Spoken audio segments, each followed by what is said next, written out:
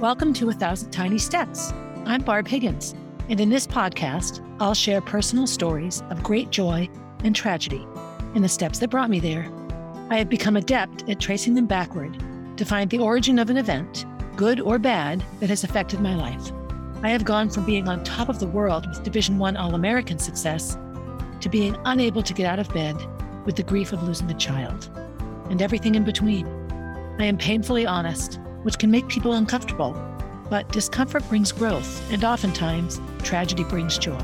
So, tie, buckle, slip on, lace up your shoes, and join me as we begin our 1,000 Tiny Steps.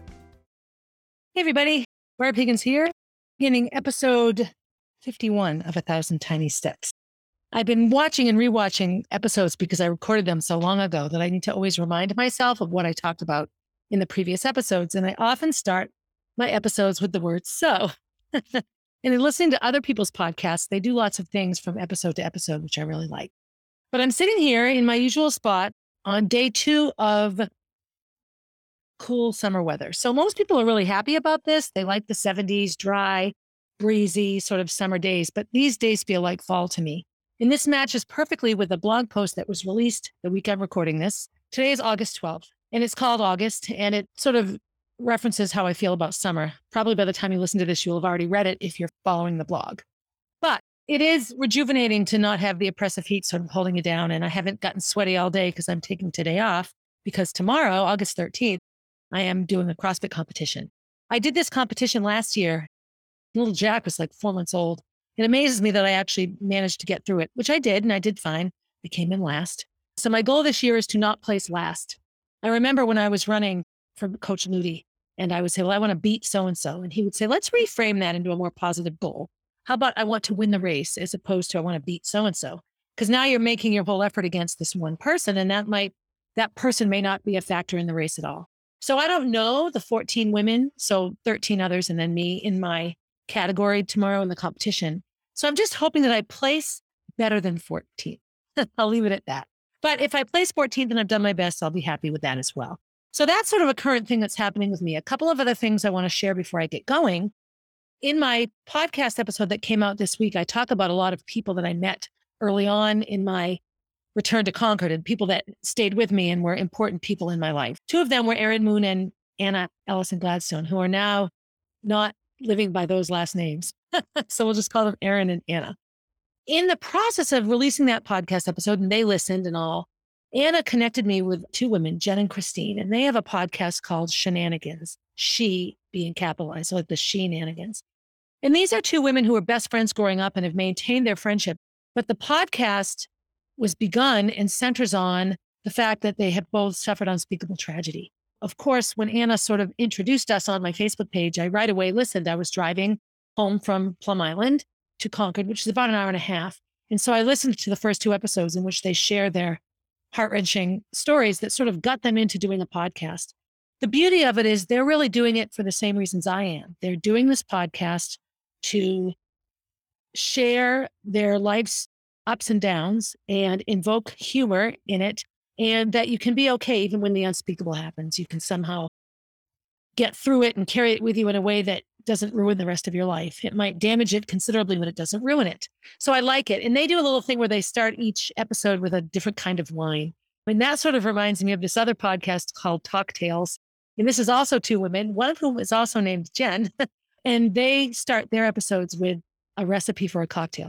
It's just a lot of fun. I really enjoy listening to podcasts, and especially podcasts by women, and especially ones that just sort of utilize real life stories to share experiences, which can then turn around and help the people who are listening. So I'm looking forward to meeting Christine and Jen in the future. But if you enjoy my podcast, my hunch is that you'll enjoy theirs. I've listened to 3 episodes as of this recording, and their 3rd one is a hilarious story of some of the shenanigans they got in high school, small town Maine. I'll give you a little hint because I have a relatable story. They're with their friends underage drinking on a mountaintop. So I'm just going to say Mount Kearsarge, fall 1980. And my friends who are listening will know exactly what I'm talking about. The ones who were there. Jill, Mary, Bridget, Karen, not to do any giveaways. So that is on my mind right now. And the other thing is I just completed my 2nd week coaching at CrossFit Amesbury. I've been doing some coaching in Concord, but primarily just subbing in when other people can't coach. And I really want a more regular scheduled coaching experience in my life. And this amazing coach, Addie, went off to the military. Thank you, Addie. And so I've done 2 Thursdays now and actually jumped in and filled in on a Tuesday. And I have been having a blast. Something that wasn't lost on me is Thursday when I was coaching, there were two coaches working. One was me and one was B, Coach B. So here you have a CrossFit gym, a facility that is phenomenal. And the two coaches are a 21-year-old boy in my mind, but a 21-year-old young man and this 59-year-old old lady.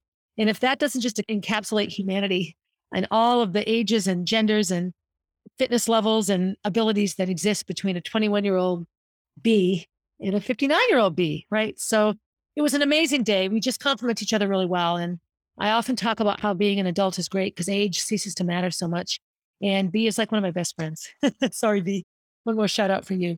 That's sort of where I'm starting off in terms of current life right now. In this episode, in episode 51, so season 5 here has been talking about the 15 or 16 years or so from my return to Concord until 2005. And I did that chunk of time because that was sort of like my fairy tale time. I had some ups and downs, obviously, all through those years. But for the most part, my life was sort of being put together in a way that I thought would last throughout, forever.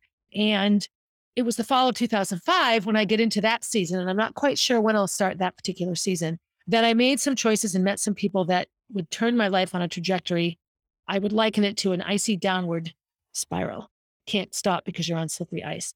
This season has been about those 15 years from my return from Boston to having had Gracie and Molly and really sort of settling into what I call my picket fence life. In doing this podcast and reminiscing about things that have happened to me, it's very easy for me to get really down because I think, oh my gosh, if only I had done this, then this wouldn't have happened. If only I had done that, then that wouldn't have happened. And, the if onlys are the worst. I've talked about this movie before, Homeless to Harvard. And there was a scene in the movie where the narrator, so the main character was played by Thora Birch, but it's a little girl who grew up in a drug addicted parents' household in New York City. And her mother and father die and her sister, and she becomes separated and a bit on the outs with each other. But she's narrating the movie. And as the movie ends and she's sort of rehashing her life, she says to the people that are offering her the scholarship that she would give it all back. She would give it all back if she could have her family back. And then she just ruminates on all the if onlys, if only this, if only this, if only this, and how the if onlys can really bring you down. And they bring me down. And there are times that I sit on the porch and I just stare off into space and half an hour can go by and I haven't moved a muscle. And that's a dangerous place to be. I think it's a necessary place sometimes. I am never one to tell someone to stop crying or to toughen up or to don't be sad or stop being so mad or, always, if somebody's experiencing something, clearly they need to experience it or it wouldn't be happening. And through processing the experience, sometimes you can make the anger mellow out or dry the tears. But I've never taken kindly to being told how to feel. So in looking at how I was beginning to feel sad, I had some ideas for this episode and I was thinking, no, I don't think so. What about those wonderful 15 years has lasted, has maintained, has continued? And I came up with some things that are really pretty important, one of which is very family related. And so I'm going to go back to 1993, and that is the year that my youngest sister, Eleanor, was born. So Eleanor and I share a biological dad. So I have Eleanor, and then I have myself and my brother, Jonathan. And then I have 3 older siblings, Martha, PJ, and Jeff. So really, when you look at us, the 6 of us, we could be grandparents' generation, parents' generation, child generation.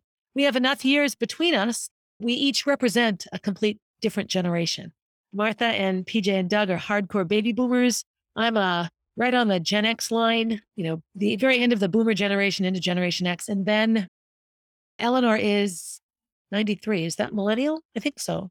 Anyway, none of us are the same. And so that in and of itself is thought pondering sometimes. I look at the fact that Eleanor's grandfather, she was born in 1993 and her grandfather was born like in 1850. Like when you look at how long ago, or 1890, how long ago those people were born.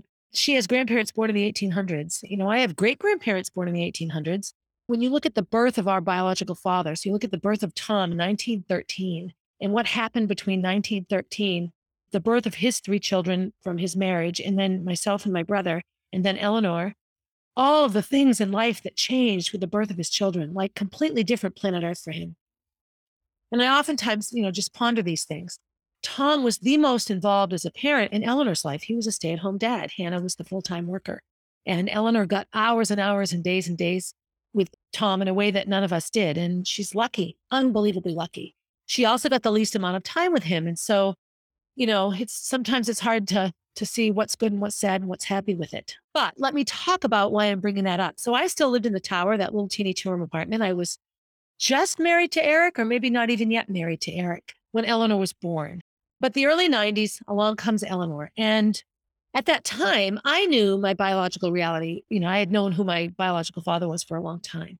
And I knew who my biological siblings were, but we had never made any connection. It's not my place to interfere with somebody else's family. I didn't ask to be born, nor did my brother Jonathan. But, my older siblings didn't ask to have us be born either. And so, I never really reached out. But along comes Eleanor. And now Martha and I are sharing something. We each have a sister that's equally related to each of us. And all of Tom's family are all equally related to all of us. We all have the same grandparents and the same aunties and the same cousins on our dad's side of the family. There's no difference there. We are equal relatives in that regard. I remember that was when I finally got to know Martha. And I remember we went out for lunch, and we went out for lunch a few times and just took time getting to know one another and, our likes and dislikes. We had a lot of similarities. All we daughters are left-handed. We have so many similarities. We all have, I believe all three of us have melanoma scars on our knees. We have all of these little things in common that when you haven't grown up together are quirky and fun to discover. We all love to read. We all love music. There's so many ways that we're similar. We're all blue-eyed blondes. I mean, some of us need help now, but this was when I really got to know that side of my family. I got to know PJ at this time, as well as Jeffrey. I had met Jeffrey, however. I had climbed Mount Madison with him when I was 7. That was a long night because it was a fall hike. It was my first 4,000 footer, which are a mountain range in New Hampshire. 46 of them were over 4,000 feet. And we got stuck because it was dark, went up too late and came down too late. And Jeffrey had some physical issues from a car accident and couldn't move very quickly. We had the best time. We had so much fun. And I remember it well. And I remember hearing my mother yelling for Tom in the pitch black, dark fall air and finally getting down. Everything was fine, obviously. But other than that, I never spent any time with these family members, and it was logical. I was a bit of a secret for a long time. So we got to know one another. And it was at that time that I was very, very honest and clear with Martha about Jonathan, because I didn't know if she knew about him or not. It took them a while. It took Martha and Jonathan both a bit of time to sort of process this. And I remember when I had told Jonathan that I had indeed met Martha, this was right before my wedding. I was living on Albin Street. So it was right around then. Eleanor's birth was the catalyst for me meeting the rest of my biological family. And it was interesting. And it's taken years for us all to really get to know one another. Martha and I spent a good deal of time together in the beginning. And then, that peters out. But of course it does, because we have our busy lives. Martha's relocated and moved and traveled all around the country. With the birth of Molly and Gracie. So now she has these little nieces. Jack is her most recent nephew. She also has grandchildren, and Doug's children have children. So our lives have been very, very busy. We keep in touch. We share things with one another. Do I have the same relationship with those siblings as I do with Jonathan, Johanna, and Rick? Of course not. But, I shared a house with these siblings, and my relationship with Eleanor, I met Eleanor for the first time when she was 8 months old, or maybe just about a year. We see each other as much as possible, but that's also been a relationship of visits. And I think we're closer now that we're all adults and sort of navigating the world more freely than when Eleanor was little. I remember she came up here and sat in this very room, and the newspaper did a story on her and her dad. That series of events all occurred in the 90s, from my living in the tower to living in the apartment on North Main Street to living in my home on Albin Street, where I first lived when Kenny and I were first married. And then actually we had already bought this house when we were married. That was a busy time, wasn't it now? And those relationships hold true now. I've gone through a lot since then, since growing baby Gordy and losing him, and getting married and having Gracie and Molly, and going through my job loss and all the ridiculousness around that, and then losing Molly, and then all the ridiculousness around the Bow cross country situation. And then, now having Jack, I'm not necessarily an easy person to be around sometimes. Something is always going on. But my relationship with my sisters is phenomenal. All three of them, Eleanor, Martha, and Johanna. I am very, very blessed to have these three women in my lives, whether or not I see them all the time or talk to them all the time. But this is a piece of that 15-year period that stays with me still. And in the truest sense of family, in the best sense of family, we all look out for one another and support one another. What I will say that I like about both sides of my family, my mom's relatives and and Tom's relatives, are that always we can be honest with how we feel and what we think.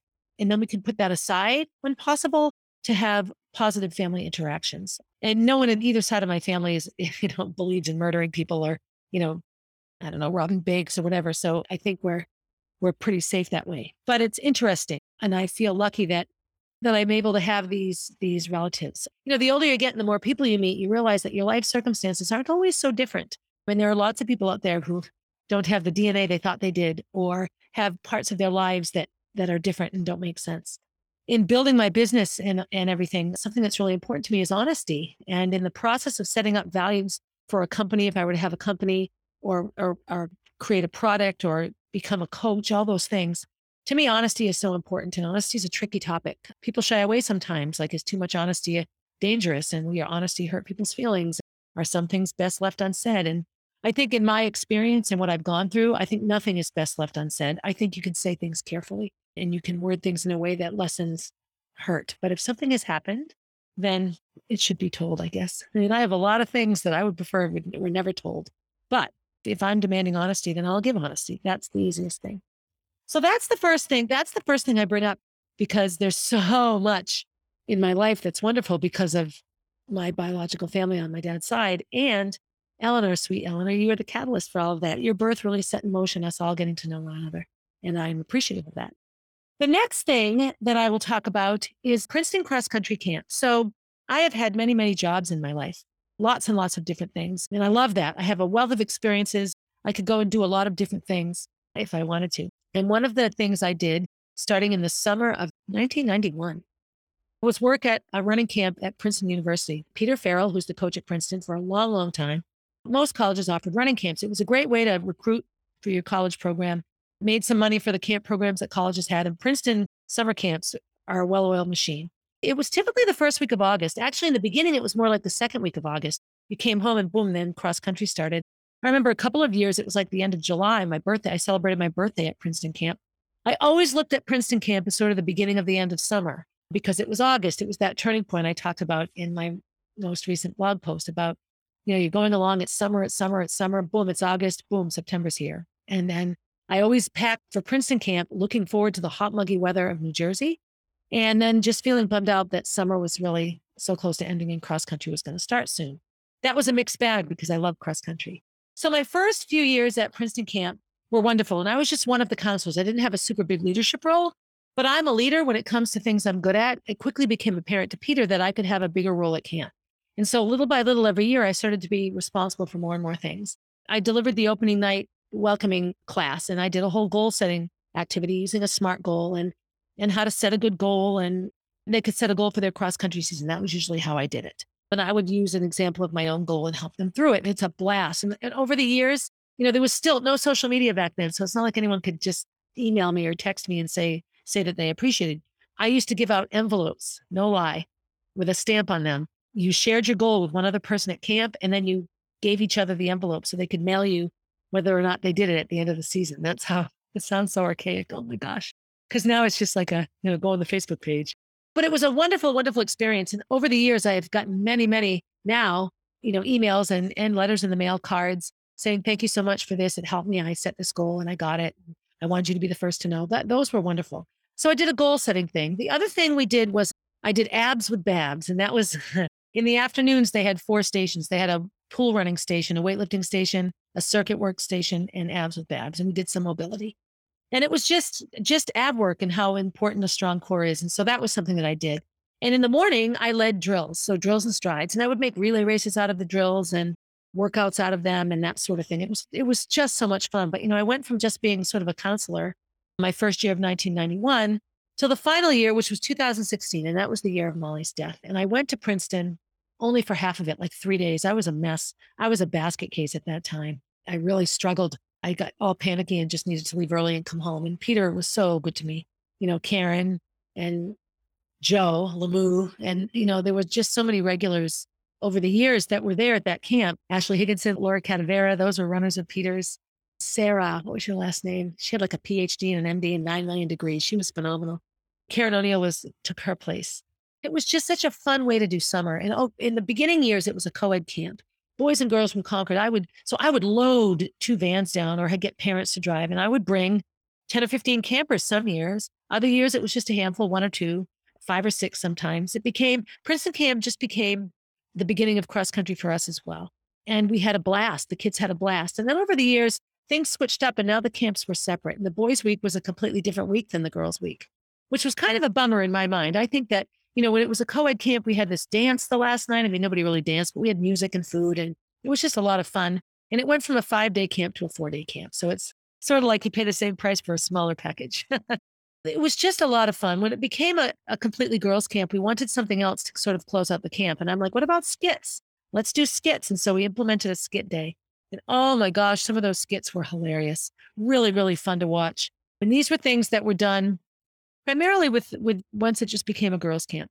And it was a blast. I remember a really, really good coach whose name I'm not going to remember right now, from Philadelphia, who gave an incredibly motivating end of camp speech.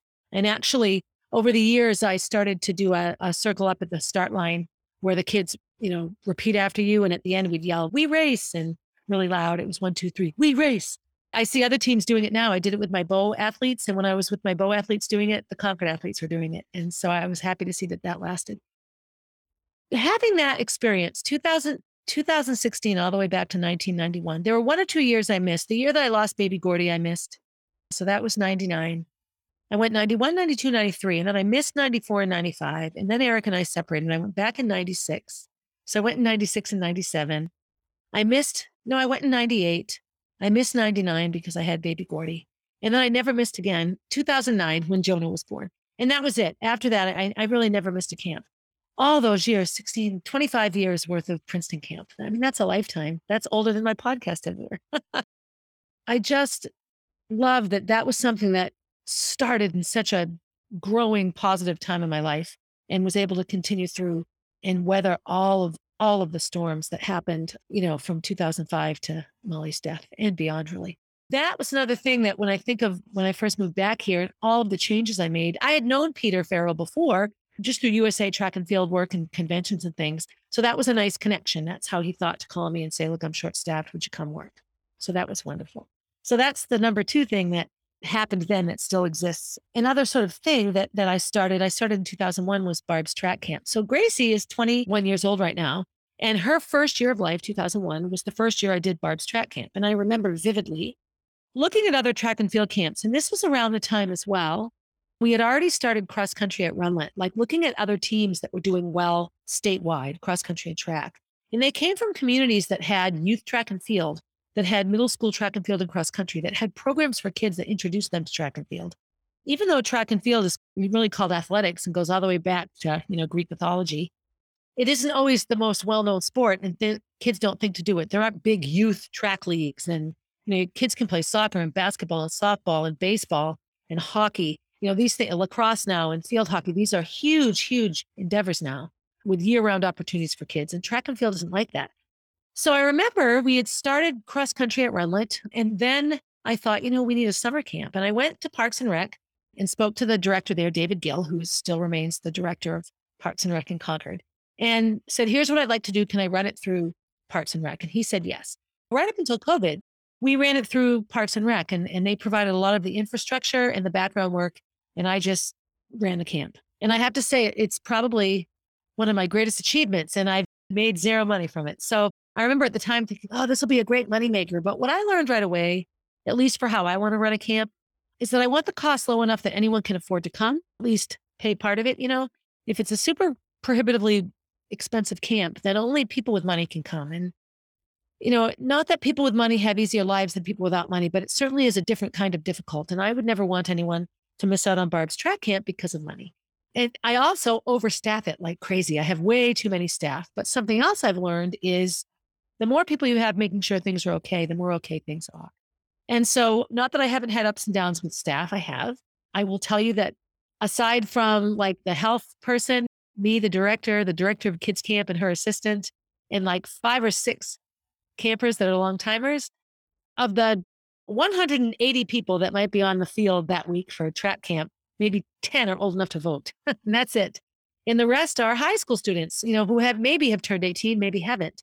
I find that young children really love their older counterparts. That an adult versus a high school senior, who do you want to hang out with?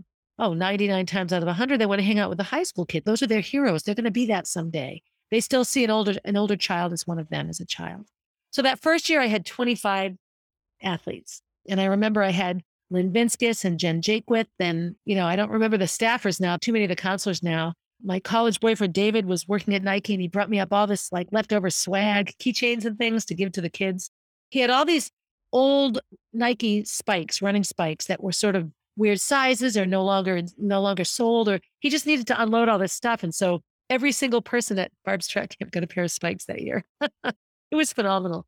I also would love to point out that year, a little boy named Philip Gehring was at my camp. He was hilarious, great sense of humor. But he tragically died at the hands of his father. It was a very, very nationally known, he and his sister, Sarah. So I bring up their names because I love when people talk about Molly.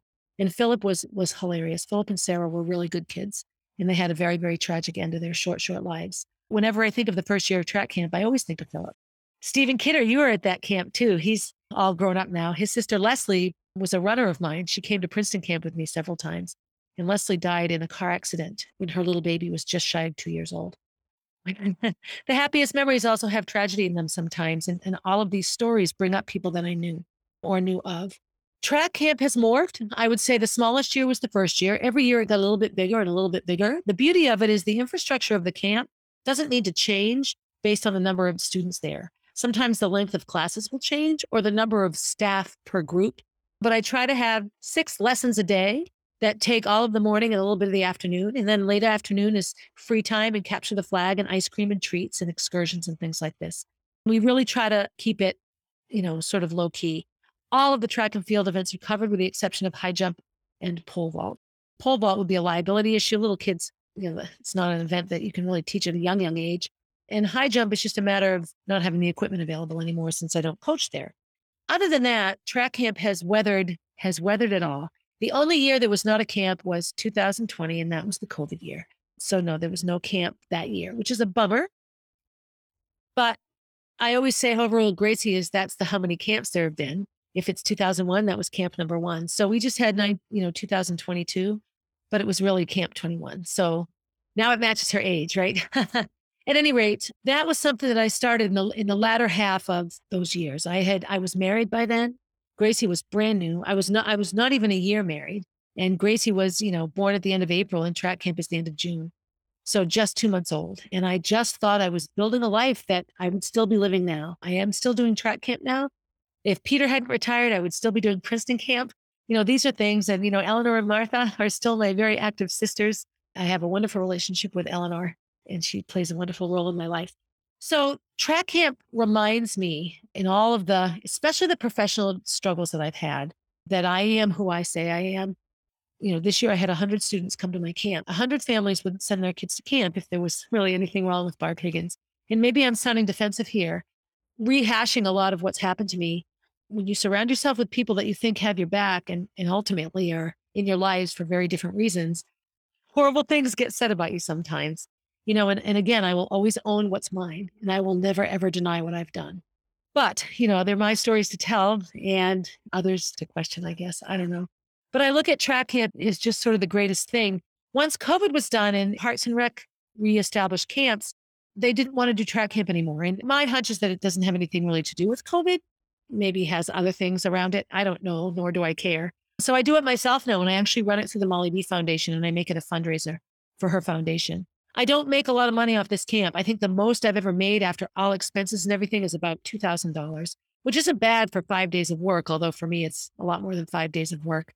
But typically what I did with that money was put it back into things for the camp. And I do that now. I put it into replacing turbo jabs and all the things that we buy for camp before camp starts. And the salaries eat almost all of it up. But, these young people give a week of their summer. They deserve to have a stipend. It's not great money, but it's not bad. So I love it. I need to make a blanket of all my track camp t-shirts from 2001 to now. I think it would be actually a pretty wonderful blanket. So those are 3 things. I'm sitting here in 2022 and I can talk of my family. I can talk of my experiences as a running counselor at Princeton Camp, and I can talk about Barb's track camp as things that are still relevant and current and pertinent in my life.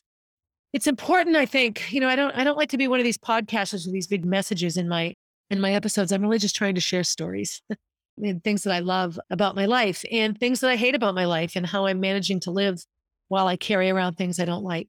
I find that I'm trying very hard now to look back at a dark time and see what in that time was light. And track camp is one that comes to mind. I actually was sitting here yesterday with Amy Zoomy Zoom. She's the javelin coach extraordinaire. And she came to camp as a camper, and then she worked at it in her high school years. And then she worked at it as an adult many, many times. And she came this year on her crutches and her cast and helped out over at Javelin. She was wonderful. And we were talking about her early years as a counselor there and how it was a much smaller group. I think the entire staff was probably 12 people. And they would meet on Friday morning at a restaurant that was called the Corner View. Now it's called Tucker's. And they would have staff breakfast, and I used to have them make an award for each of their campers, and I printed them out and they wrote their names on them. I would really like to bring that back. That would be a pretty cumbersome task based on how big the camp has gotten and how fluid sometimes staffers can be. But that was back when every single staff member was on my track team because I coached right there at Concord High. And so it was easy to get them to do it.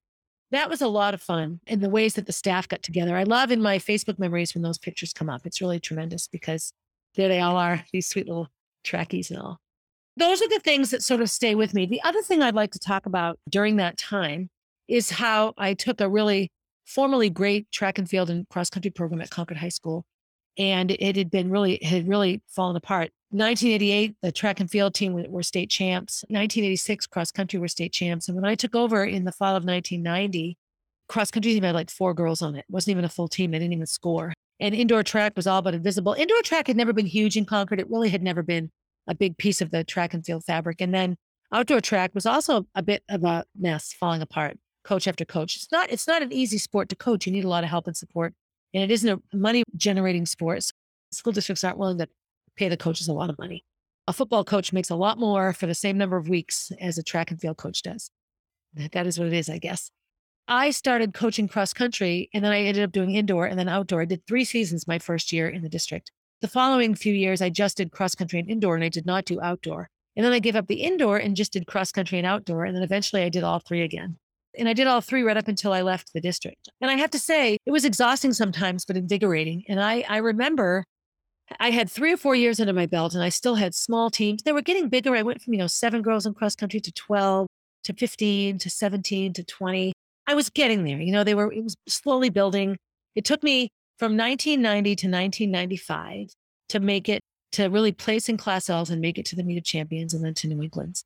I talked about that episode when I mentioned Anna and Erin and how Anna was so bummed out about having to run. We sort of figured out that basketball preseason had started. So now what do? She's the star of the basketball team and she has to run a cross country race. But those years took me a long time to really establish it. And that was a time when I then stopped doing indoor track and was doing cross country and outdoor track. And I remember from 95 through now 2000, so those 5 years, cross country started to suddenly become really, really good. And we had a change in athletic directors shortly thereafter. Bill Whitmore came along in, I think, the mid-90s, early to mid-90s. But I remember very much him calling and saying, would you please consider doing indoor track? And I hadn't done it for a bit. I was pregnant with Gracie and I thought, I don't know. Okay, fine, I'll do it. I was living on Albin Street. And I remember the cross country sign-up meeting. I had my old gray Coach Babs sweatshirt on that my first cross country team gave me. And 60 girls signed up, 60. And I remember thinking, what?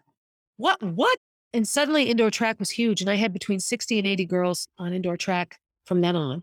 And it was awesome. I mean, it was really good. They had these JV meets and Concord was like the entire JV meet. And then outdoor track was the same. My biggest outdoor track team was 109 athletes. And I remember a then athletic director, Bill Harbrick, coming down and walking around and pulling me aside later on and saying, I've never seen 100 girls so well organized and nobody's doing anything wrong. Well, it was me and one assistant because that's what I got, me and one assistant. And then the boys had a boys coach and one assistant. And we shared some events, but for the most part, we each coached our own people. And then we would oversee, like, I remember Coach Daly would oversee pole vault. So I would oversee high jump. We shared things as best as we could. what I would do is put the kids together in groups and assign a group leader. So I would take the best javelin thrower and say, look, your job is to make sure javelin is safe and go do this, this, and this. I'll never forget it. He just said, I've never seen anything like it, and I was very, very good at organizing people. I am not good at organizing paper. And I'm looking around my office if you're watching, and I talk about it and bemoan it all the time and apparently do nothing to change it. It's very difficult for me. I have no trouble organizing people. One of the compliments I got in my very first day coaching at CrossFit Amesbury was from one of the owners. The morning CrossFit class was small, and there was a current coach in that one, and he said I did fine. And then the CFA 45 class, the 45-minute sort of boot camp style CrossFit class, had 12 people. And so I split everyone up into groups of 2 or 3. There were 5 things to go through. So I just assigned people, and you just follow along. You went to the next thing, and you didn't have to see the whiteboard because you just went to the next thing. And so when it was all said and done and the class was over, the owner was like, that was incredibly, I never had to look at the whiteboard. I've never not had to look at the board. What made you think to do that? And I just smiled. I said, girls track and middle school phys ed. When you have to organize big, large groups of people, you get good at it. And I'm good at that. So whatever my future holds for me, I think I need to organize large groups of people. Any takers? I don't even know what that means. What's my niche? My niche is large groups of people. I can look back on those 16 years of coaching, not knowing I only had 5 left from 2005 on, and know that I did a really good job, that it wasn't just the championships. It was all those kids that would never have done track or cross country. The number one time that young women are impregnated by their boyfriends and drugs are taken by boys and girls both, or students in general, is 3 to 6. School gets out, parents get home, and there's that window of time where, the kids are old enough to be alone now. Well, really, babies are safer by themselves. Tuck a bottle next to them, put them in a bassinet. They can't go anywhere.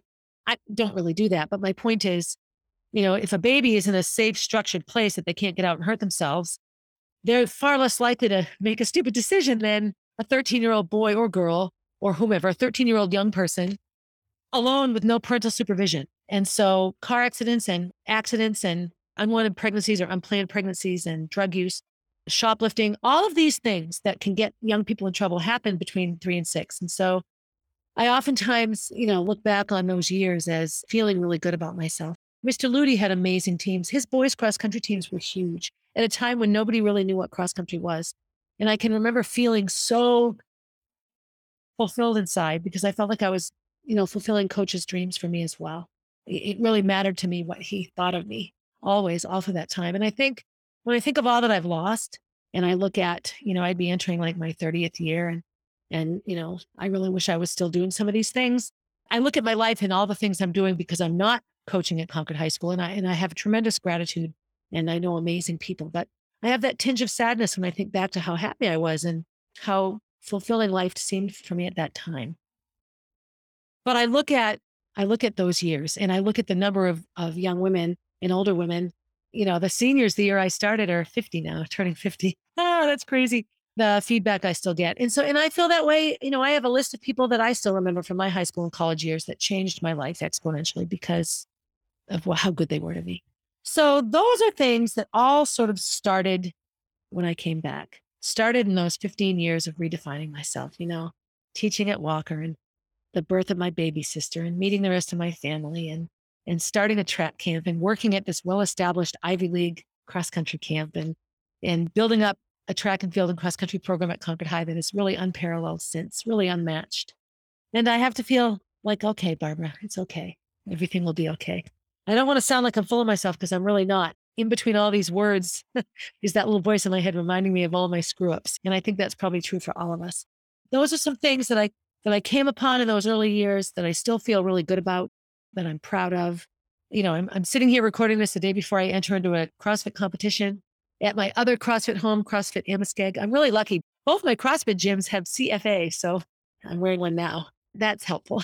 So I want to thank you all for listening, as always. It's mid-August as I'm recording this. By the time you hear it, it'll be almost the end of August. I hope that you're enjoying your remaining days of summer wherever you live. I hope that you'll read some of my blogs and sign up for my email. I've said it before and I'll say it again. It's not a long email that goes into detail about what the podcast episode is or was. I can't stand those emails. That's just me personally. No offense to those of you that write them that way.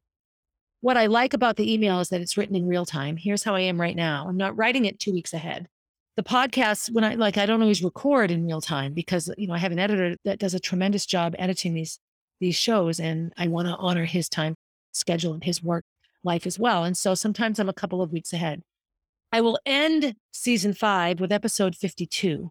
Episode 53 falls on the first Tuesday in September. Last year was September 7th. This year will be September 6th.